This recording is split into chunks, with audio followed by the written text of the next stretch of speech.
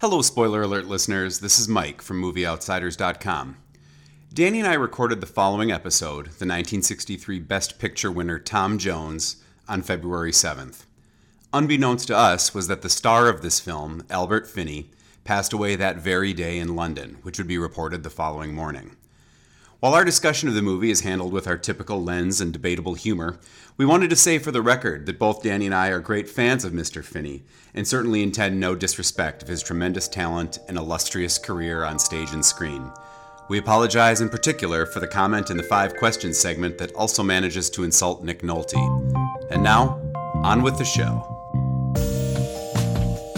Hello, listeners, and welcome to episode number 245 of the Spoiler Alert podcast, brought to you by MovieOutsiders.com.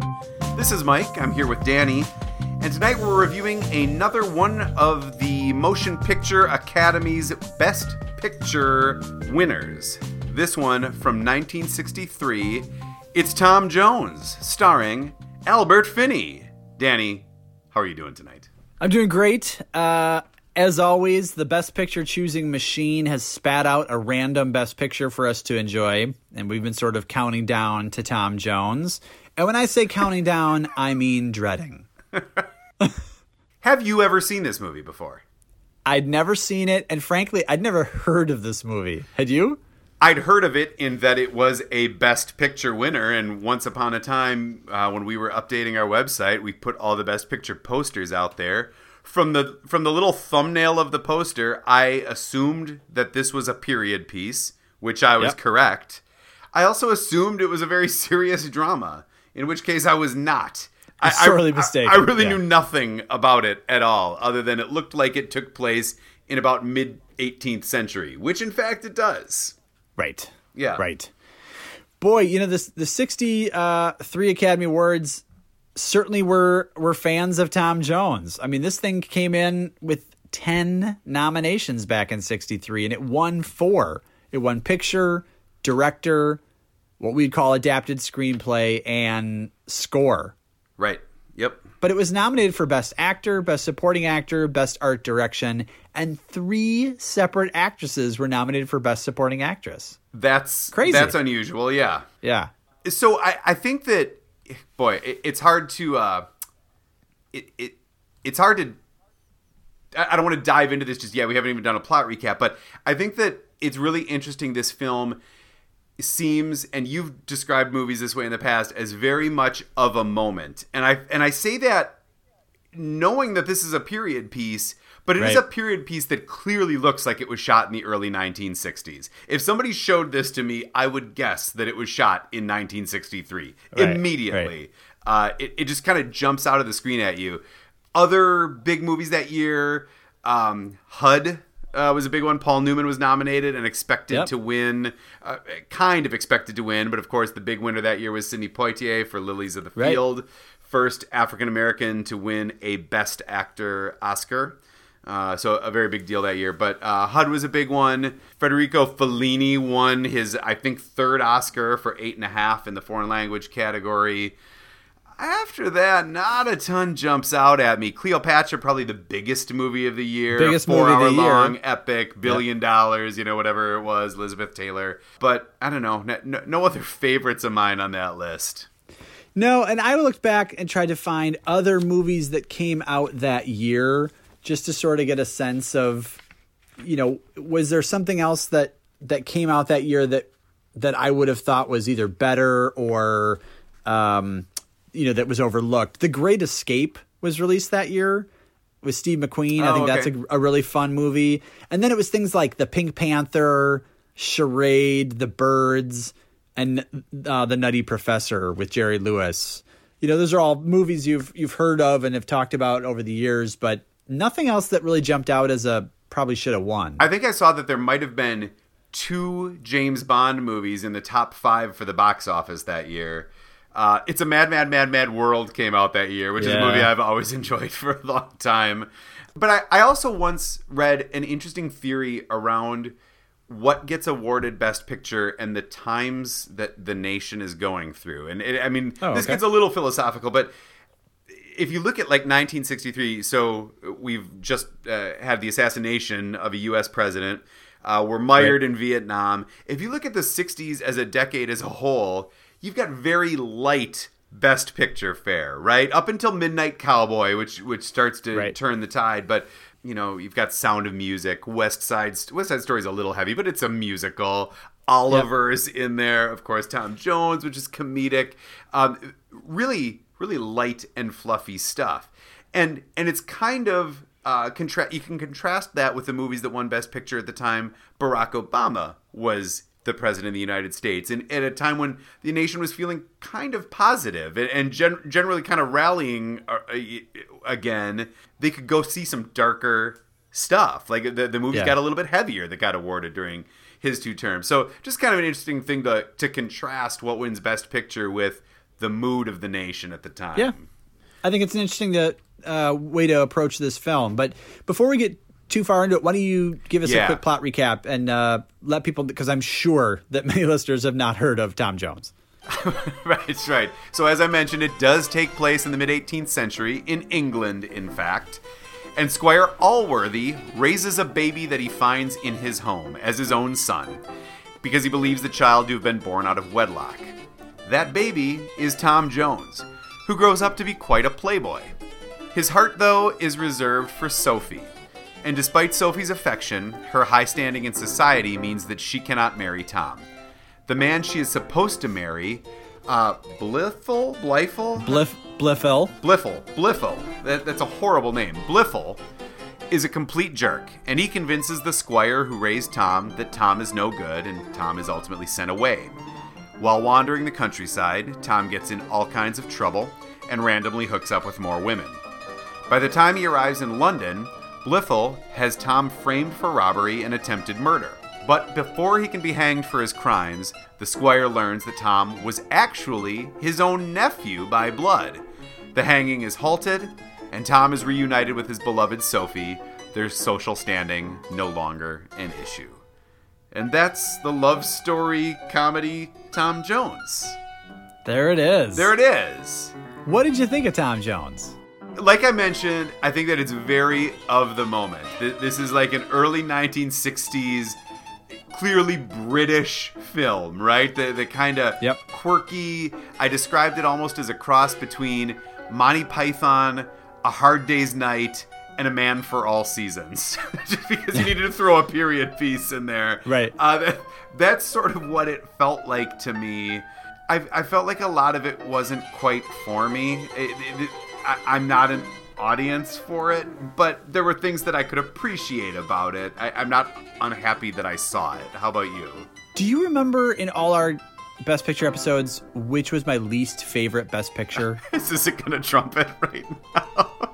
Absolutely. I would say your least favorite was My Fair Lady, probably. I would rather watch My Fair Lady on a loop for like a month than ever sit through this again. This was the most arduous push I can remember. I would recommend that no one ever waste a second of their life on this movie, and I am dumbfounded that it is as well regarded as it is. So before we dig into what you hated about it so much, first we need to remind our listeners that this was a critically lauded film that year. 10 nominations, 4 wins, and critically, like, really highly reviewed, except for, and I had to write it down because when I was doing my research, I was wiping away tears laughing, and it seems like it's one you could have written, and it was actually in the London Times, and the reviewers said that there is nothing in this film that could give any member of the audience one moment of enjoyment. It sounds almost exactly like what you said. I wholeheartedly agree. But you're right. So actually, I think that your dialogue at the beginning was really helpful for me because when you put it in the context and sort of what does the movie-going audience need at that moment in time, and a light comedy was what people needed. And, it kind of helps you. Because I was honestly struggling with why would anyone have nominated this or thought this was worth watching. Because literally from the first moment, the first few minutes are presented as like a silent film with title cards on the screen and characters mouthing the dialogue. And the music that starts is just noise. It's just a harpsichord gone insane. Best and score. It won best score. Like, I hated it from the first frame, and it never recovered. This movie sucks hard. Well, nothing about it. I found nothing about it. Not even Albert Finney, who I have always enjoyed. And I was like, as I was dreading this movie, I thought, well, it's got Albert Finney, who was nominated for Best Actor. What's not to like? Guess what? Everything. So, going back to the sensibility of the time and what the country needs, again, I felt that there were a handful, maybe half a dozen moments throughout the film sprinkled in here and there that made me chuckle. But the way that I read the reaction to the movie at the time sounded like people were rolling in the aisles at this movie. And I just can't imagine a theater full of people in hysterics at anything in the movie. I would say the parts that I liked that made me chuckle, there's a dining scene where Albert Finney and some woman are just eating the most disgusting food, and it's supposed to be sexy, and it looks like something out of Farrelly Brothers movie. That made me laugh. No, now wait, let's talk about that scene, because when people write and think about this movie, that is a very famous sequence. It is 3.5 minutes long. There's no music, and it is just one shot of Albert Finney and one shot of the woman back and forth. And they are constantly eating. Right. There's no dialogue. And they are like making eyes at each other, and it is supposed to kind of be sexy, but they are eating like meat off the bone. And there's like gristle, just slurping the fat off. Slurping. Yeah. Then he gives her an oyster, and she puts it in her mouth, and she actually turns and shows him the oyster, like, ugh, and then swallows it. I almost gagged. Then they're eating pears, and no human being has ever eaten a pear the way they eat pears. He takes it for like the top, it's got the stem, and shoves it stem into his mouth. And then she has a huge booger of pear like hanging out of her nose, and she's just mashing a pear in her face with juice all over. How many times did you watch this scene? I made my wife watch it, so I watched it twice because I thought this is like a famous scene in movie history, and I am dumbfounded that anyone thought it was either funny or sexy, because it is just stomach churning. It's just awful. There were a couple other sequences that, again, sort of remind me of the Monty Python or maybe A Hard Day's Night. There's a scene where Albert Finney's going to, he's protecting some woman's honor, and so he's going to try and fight a guy who has a sword, but all he can come up with is a stick. So every time he swings it at the guy's sword, the stick keeps getting shorter and shorter. I thought that was funny. There's a sequence where he's riding a horse and the woman that he's wooing is riding a horse, and they keep following each other like through the frame. Like all of a sudden she's behind him, then he's behind her, then she's behind him. That seemed a little bit like the Beatles in A Hard Day's Night. It's interesting. You don't see a ton of movies where they break the fourth wall, but they do that frequently in this film. There's even a scene where Albert Finney covers the camera with his hat, like to keep the viewers from seeing the woman behind him who's having a wardrobe malfunction, which I thought was kind of different. There's a narrator throughout the film, which is a little bit unusual. I mean, not tons of movies have narrators, and he's kind of funny because he sounds really disaffected, and he'll be explaining something, and then he'll just get bored of explaining it, so he'll kind of stop and say, oh, yeah, whatever, this happened. I sort of thought that was funny. I guess the one thing that I truly appreciated about it is that they really commit to the ridiculousness of it. I mean, even putting in a 3.5 minute long disgusting sequence like you described, is they've got all these kind of weird swinging London flourishes throughout. There's a scene towards the end of the movie where a couple is eavesdropping at the door, and so they keep making them still frame shots of the two of them in goofy positions eavesdropping at the door. Those kinds of goofiness I at least appreciated, to turn what I have to think would be a very boring book that this was based on, set in this time period, into something at least occasionally funny. But I wrote down, is this funny?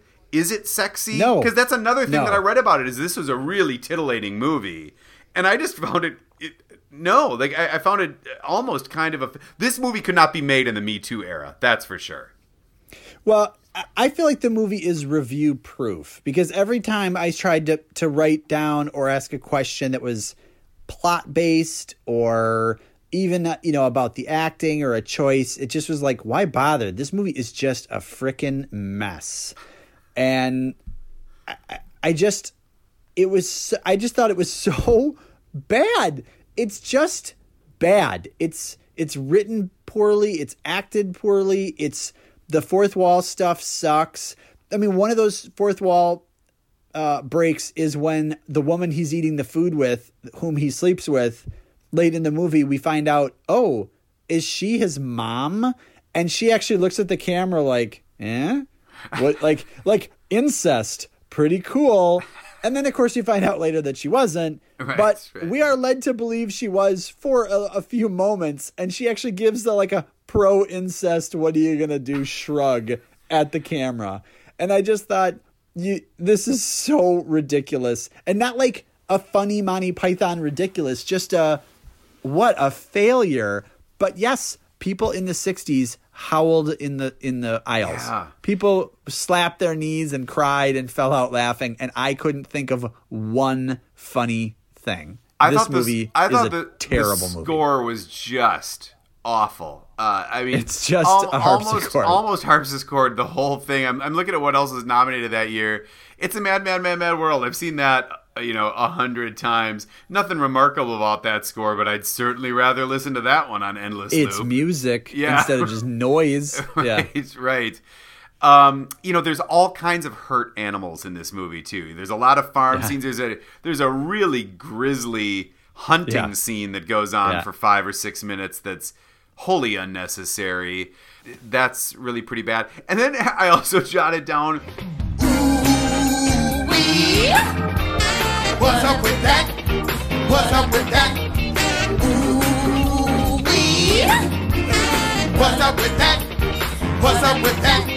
What's up with this movie, and I guess most movies of the time, anytime there's an aerial shot, it looks like it's shot by a cameraman dangling out of a helicopter. Like, you can't focus on anything. It's like, why do they even bother? Why do they even try to do this? Like, for the 30 seconds of vista that you see there, it's really jarring. It's all jittery. And So I totally agree. And in fact, I so agree with you in that you can take almost any movie from this era when there's an aerial shot, and they just showed you, even with the sound off, the 2 seconds of aerial footage, you could say this was shot in the early 60s.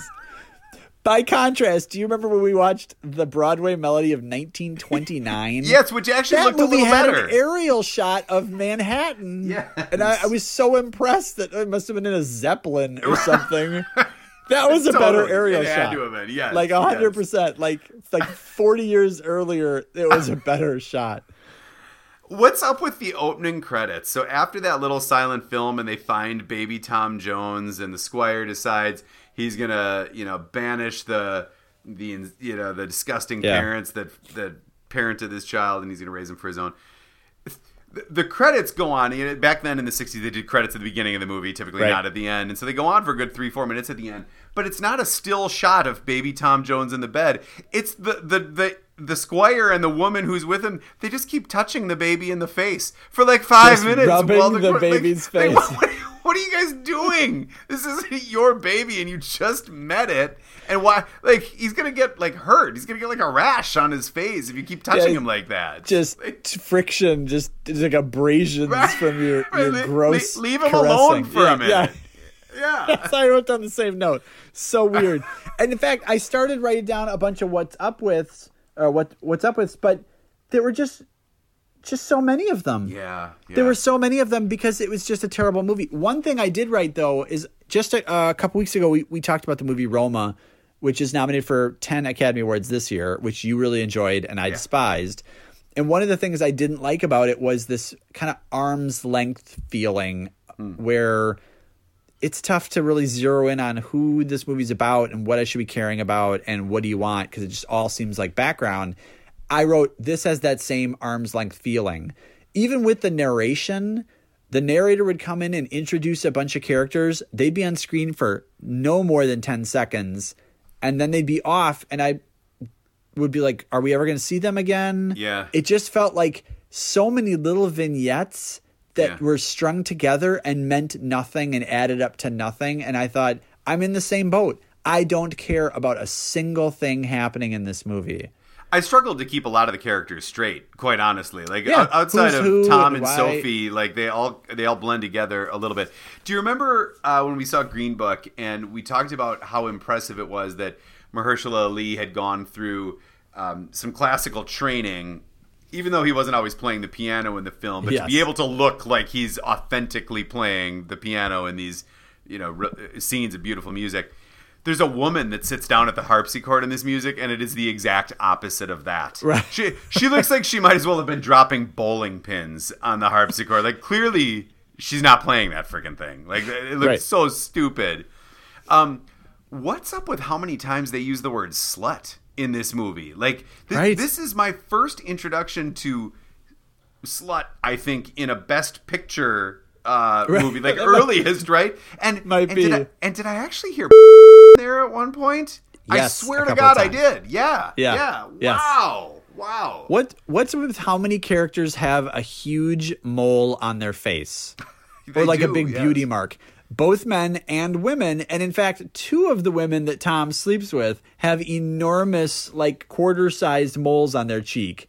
That I believe were like false, like they applied them. Right. So you couldn't even I had such a tough time keeping the characters apart. But then you're like, even the woman with the giant mole on her face, there was more than one of them. That's not the distinguishing factor. That was not enough to distinguish one from the other. It just felt like, what is going on in this travesty? And the whole movie is how Tom Jones is desperately in love with Sophie, and he just wants to be with Sophie, but he sleeps with every other woman in the movie. Yeah. And, like, unabashedly so. And Sophie's like, well, that's just Tom. Like, how could... and it's still portrayed as, like, a romantic comedy. Like, how could this movie be made? And who is it for? It's shocking. I also love the scene where the guy who comes in, he bursts in on Tom having sex with the woman who later we think is his mom. And that guy is mad at Tom for sleeping with his wife. So you're thinking, oh, the woman is his wife. She's not, though. He has somehow confused this woman with his wife. So he's just some weird guy bursting in, accusing his wife of cheating on him. And then Tom leaves, everyone else leaves. And then the slutty woman in the bed makes eyes at the guy who burst in. And he's like, let's do it. So then he cheats on his wife with the woman that he thought was his cheating wife. It was like, this is just so bad. Yeah. This is the kind of Best Picture that gives Best Pictures a really bad name. Somebody somewhere says, well, let's check it out. It's Best Picture winner. And it's so awful that they're like, well, I can never see a period piece or a British film or a Best Picture winner ever again. Yeah. This is awful. Well, it's another one in the books at the very least. Probably not one that I would ever care to revisit. I agree. I have to think the Academy did not get it right. Like, again, nothing here jumps. I guess the only other Best Picture nominee that year that I have seen, is How the West Was Won, which is actually a movie that I kind of enjoyed. It was one that I saw in Dallas and at the Revival Tuesdays when they bring back an old movie, and it's like an epic Western. I think it's like a 3-hour long film with the intermission, and Jimmy Stewart was in it, and a lot of other. It's like one of those that brought together a dozen famous actors of the era and made this epic.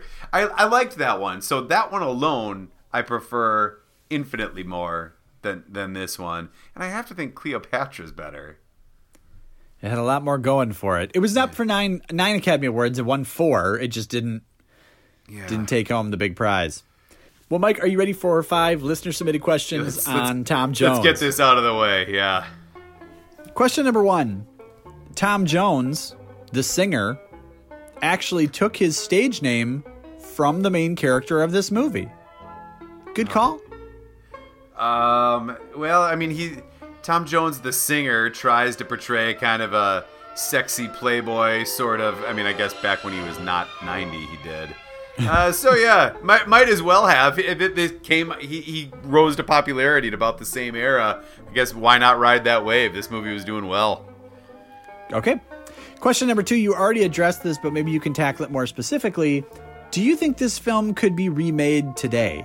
Absolutely not. I mean, like, not in the sense that they are laughing off the sexual, not just dalliances, but like criminal acts of men in this movie. There's every time Tom has to step in and save a woman, she's getting like assaulted, but semi-willingly at the time. I mean, none of this would fly. None of this would fly today. If you're going to tackle a subject like that, it has to be tackled on the nose. You can't make cute of it. Yeah. Question number 3, and I'll just be honest and upfront and say I actually submitted this question because I did hate this movie. And I wrote, what is the worst well-regarded movie that you've ever seen? So this is a Best Picture winner, very well-regarded. Lots of people like it, and I freaking hated it.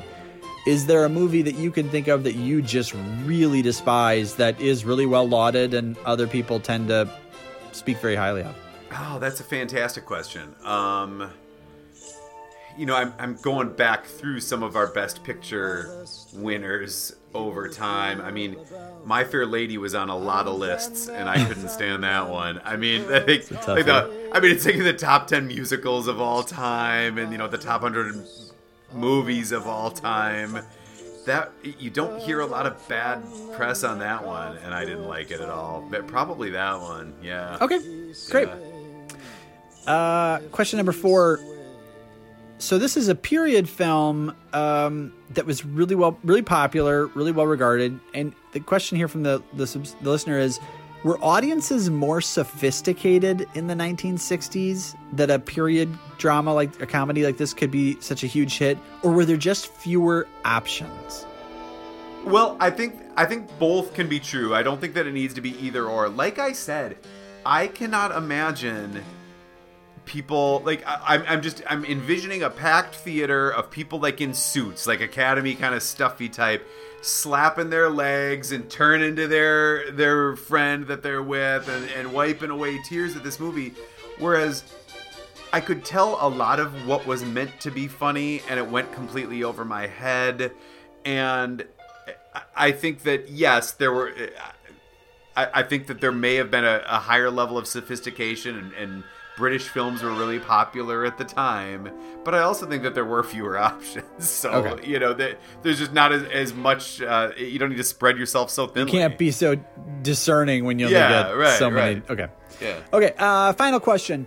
Albert Finney, as you can see in this movie, was actually quite a handsome man in his youth. Yeah. Given how he looks today, do you think he caught whatever Nick Nolte has? The last time I saw Albert Finney was in Erin Brockovich, and I didn't think he looked that bad. I don't know how he looks today. That was a good 15 years ago, right? You might want to Google it. All right. Well, thank you, listeners. That's 5 questions. All nice right, job, thank Mike. you, We already yeah. did final thoughts. We already did the Academy. Did they get it right? I don't think they did. I think this is a real black eye. I kind of take back even what I've said about like Crash and My Fair Lady and Out of Africa. I mean, some of these movies, Gentleman's Agreement, okay. I would sit through all of them again willingly before sitting through another few moments of Tom Jones. Well, despite what we've had to say about it, if any of our listeners are just dying to see it and can't locate a copy, reach out to me and I'll loan you my Blu-ray Criterion collection with an extra disc of special features. Good Christ. No good. All right, well, coming up next, we're going to have another Best Picture winner. We're going to spend a little quality time at the Grand Hotel. Thanks for listening to the Spoiler Alert podcast. Please visit us online at movieoutsiders.com, where you can see what films we'll be discussing next, comment on our recent episodes, suggest movies to review or topics to discuss, or submit questions for the 5 questions segment of the podcast. Stop by and visit our Facebook page at facebook.com/movieoutsiders, and be sure to follow us on Twitter @movieoutsiders. If you're a fan of the show, we'd really appreciate you leaving a review on iTunes, Overcast, Stitcher, or whatever podcast subscription service you use. We'll be back again next week with another episode, but until then, enjoy the movies.